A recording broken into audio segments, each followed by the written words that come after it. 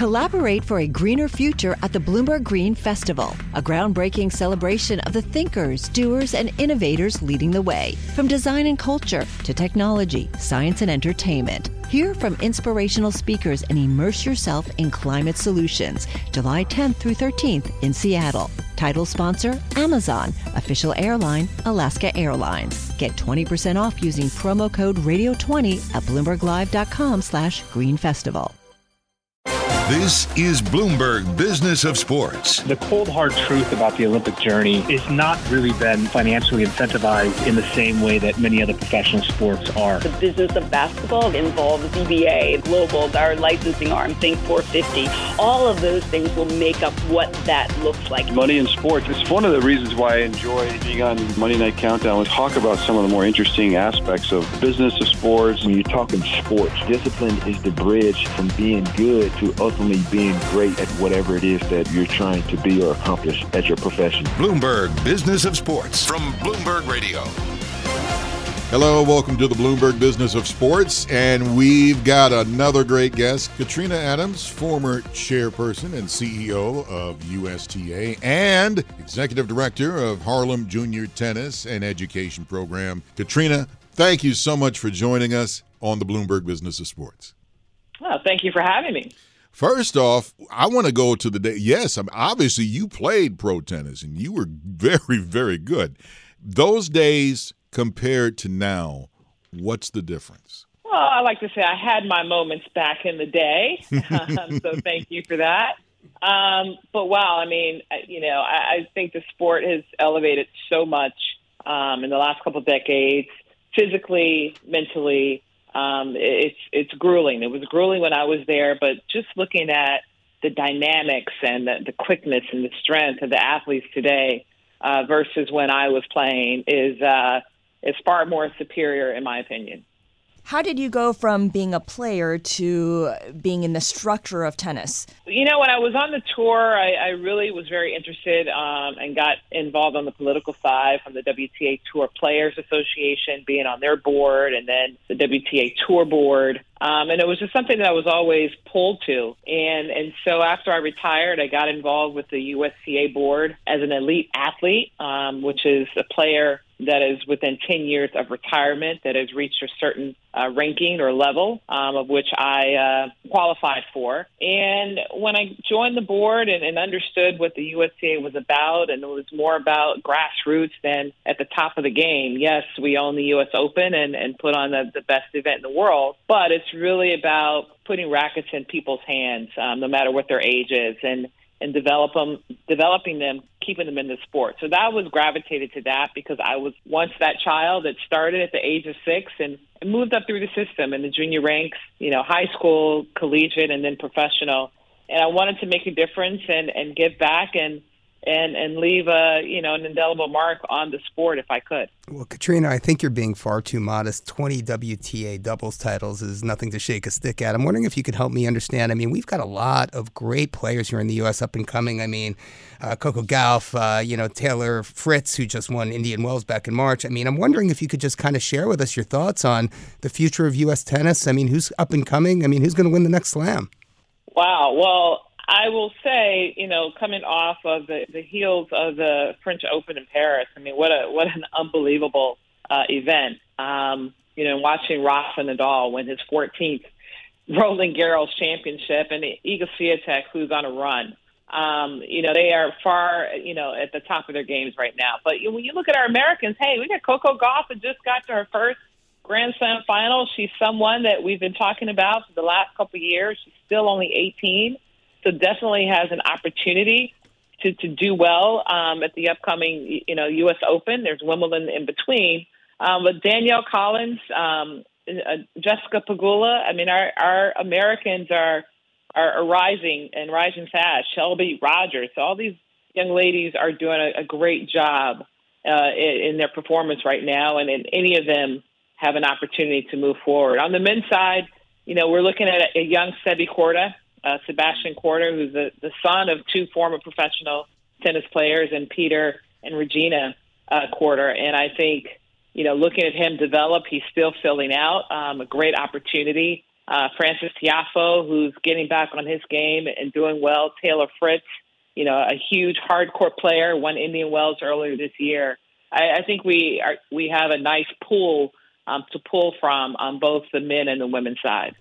Those are some incredible athletes that you just listed.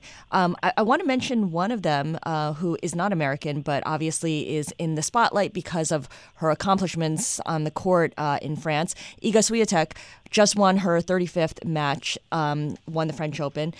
Of course, I'm sure you've seen the news stories about how she was asked by a reporter after winning the French Open, one technical question and one that wasn't technical. The technical question is, what is your best shot? Is it the forehand or is it your down-the-line backhand? What do you think? That was the first question. The second question had nothing to do with tennis, and it started with, outside of the court, when you go to a party, do you use makeup? Do you like to go elegant and smart and so on? What did you think when you heard that? To be honest with you, I'm just now hearing it, so I will give you my immediate response. Oh, wow. I think, first of all, that's absurd. Listen, I like the fact that we're trying to think outside of the box and ask more personal questions, more fun questions, so that people really get to understand these athletes off the court. But I think when you're addressing a female athlete like that, what are you implying? What are you saying? Are you saying that I need to wear makeup, or is it just about, are you interested in the sexy look that I have? I don't really think that was a nice question, particularly now with the way, mental health is so huge in athletics and just in human society in particular.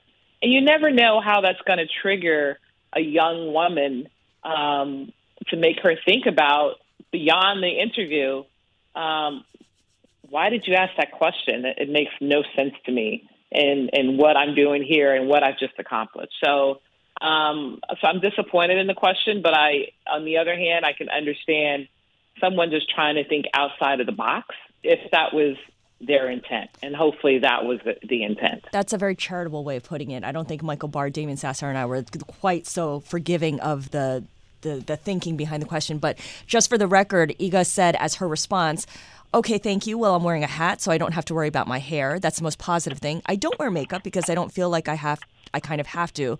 And also, I don't think that will change something. Also, it's going to come off when I use a towel. So she brought it back to sports. I'm just going to say. Absolutely. I love it. I get it. And I'm just going to say what we all better be thinking. That was a stupid question. I'm not even going to. No. You just won the French Open, and that's the question you get? Yeah. Also, to be fair, Iga also said that the question was hard to answer given that it was not in her PR brief. So she did not shy away from the fact that it was like, where on earth is this question coming from? No, absolutely. And as I said, I mean, it's you just won the French Open. And so I'm here to talk about tennis and what I'm doing. And yeah, you can come up with an out of the box question, but I mean, that's a bit personal and as I said earlier, offensive in the light of the situation. We're not talking about where I'm going to party or what I look like when I go out to party, if I party at all. All right, let me keep with the theme to show you how I hate that question. If you were a spoon, what kind of spoon would you be? I cannot understand that you won the French Open and this is what you get. You talk to me about, okay, well, where was the tough part? Talk about your opponent.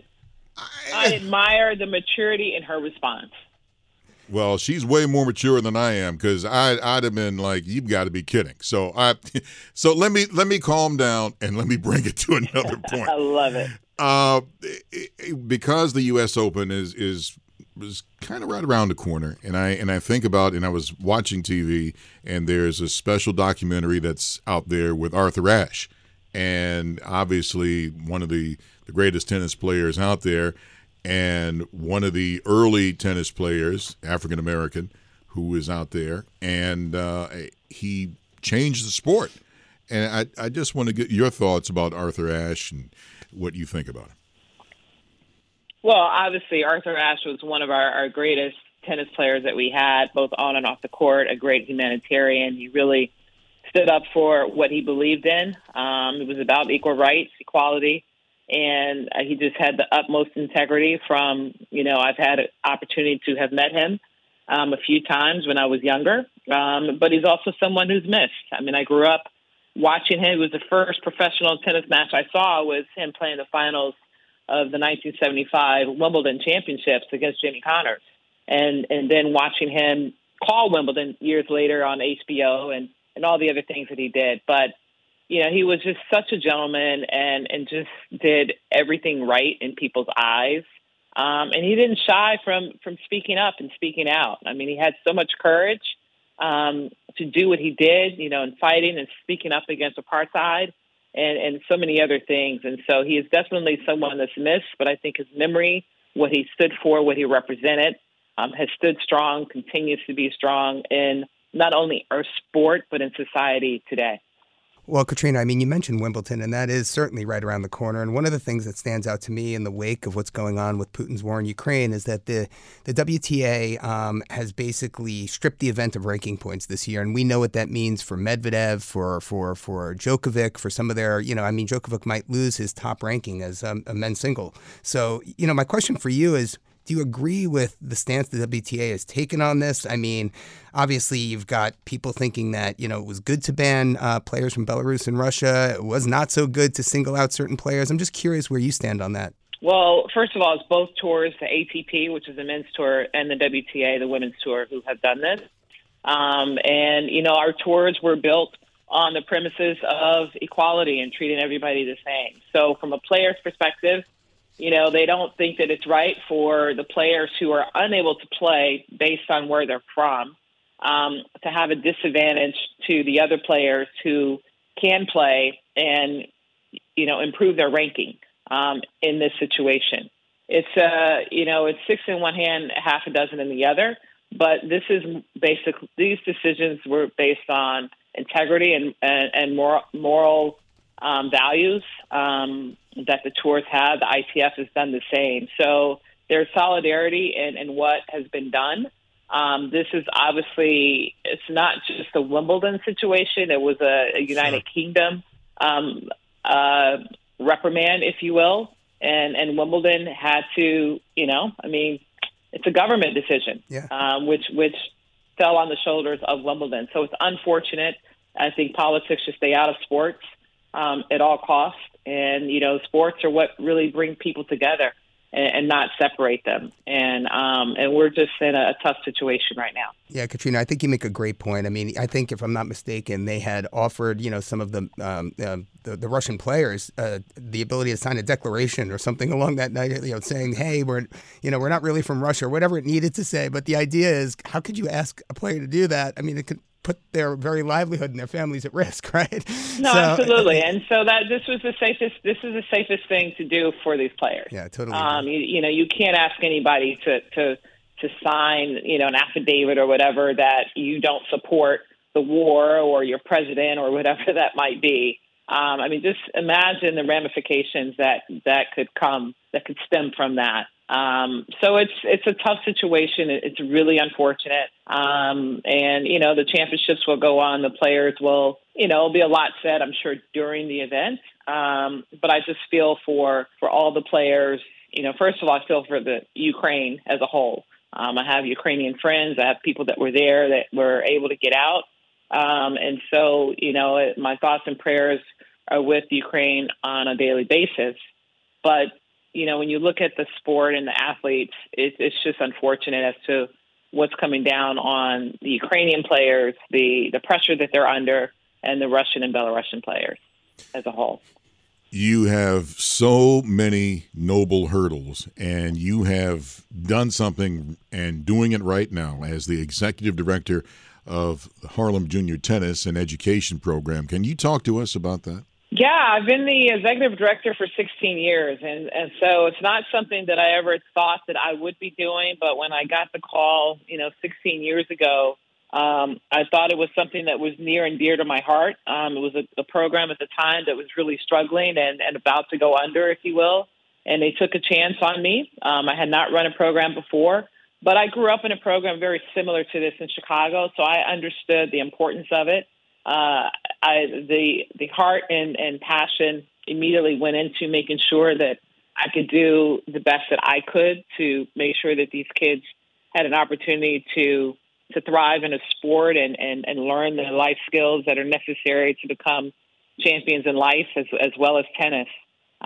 We are celebrating 50 years. We're in our 50th anniversary. Our gala actually is next Monday, June 13th. In hopes of raising at least $1 million this year to continue to support our efforts and take us forward, for decades to come. So these kids, the majority of them are coming from Central Harlem. We do service youth from across the metropolitan area because not only are we developing players from grassroots, but our kids go on to, play in sectionals and nationals and earn college scholarships. So we are a competitive component. We have a competitive component as well, and which attracts other kids from around the city. So it's a labor of love, and to know that we're standing strong and tall after 50 years is remarkable. And of course, that 50th year anniversary is on June 13th. I wanted to get your take, Katrina, on King Richard, which, of course, Will Smith won the Best Actor award for. Did you see it, and what did you think of it? How much did it resonate with your experience or the experience of others that you know? Yeah, no, I did see it. I saw it in preview. I thought it was fantastic. I mean, knowing Venus and Serena and having known them since they were about 9 and 11 and knowing their story, I thought it was well done. I thought it spoke, it really brought a light to their life overall. It took away a lot of the speculation over the years because, people always said, this couldn't have happened. They couldn't have, there's no way that they could have succeeded and accomplished all the things that they've done based on what they say where they grew up. And so it was on the big screen for everyone to see and understand, no, this was their life. These are the challenges and obstacles that they had growing up. This is what, Richard and Oracene did, the sacrifices that they made to make these girls the champions that they were and still are. And so as I was watching the movie, I didn't see the characters that were playing them. I literally saw the Williams family in everything that they endured. And so I applaud the script, the story, the success of it, and think it's something that people really need to understand, that you can overcome anything if you believe in it and you stay the course and stay the path. You can dig your way out of a hole, if you will. Did you relate to it personally? I wouldn't say personally. My life was not, it wasn't the same lifestyle that they had.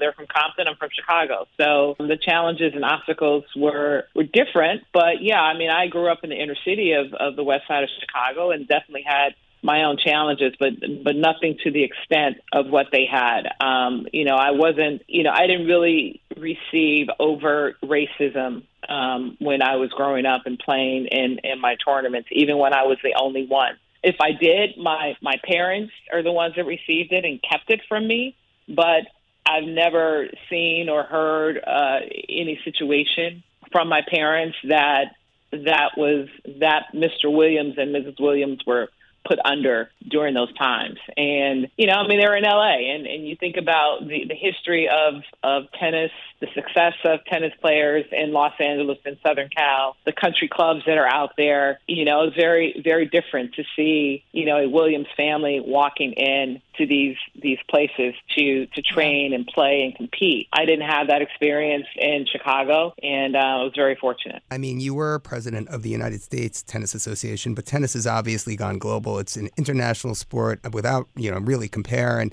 I wonder if you can't just help me get my arms around some of the things and some of the concerns that center around China, right? Obviously, we know about Peng Shuai and, all the stuff that's gone on there. Is that behind us? I know China hosted 9 WTA tournaments in the 2019 season worth about $30 million in prize money.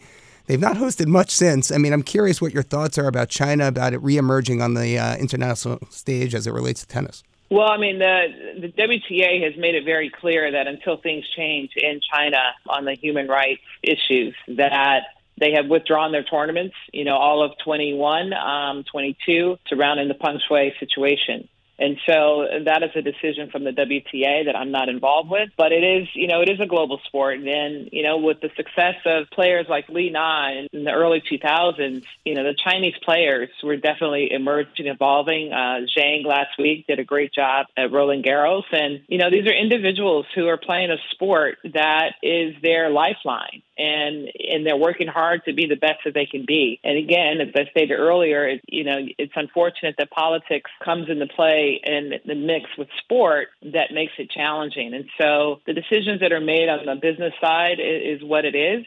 I pray for the safety and the opportunities for young, not only just the young women, but the young boys they're playing our sport. It's a sport for a lifetime. It's a great sport. And who knows what the future holds when it comes to these professional events returning to China. Katrina Adams, former chairperson and CEO of USTA and executive director of Harlem Junior Tennis and Education Program. You were so kind to come and join us, and thank you for putting up with me to watch an eyeball pop out of my head when I hear a stupid question, and I appreciate your time. The vein was bulging from his forehead.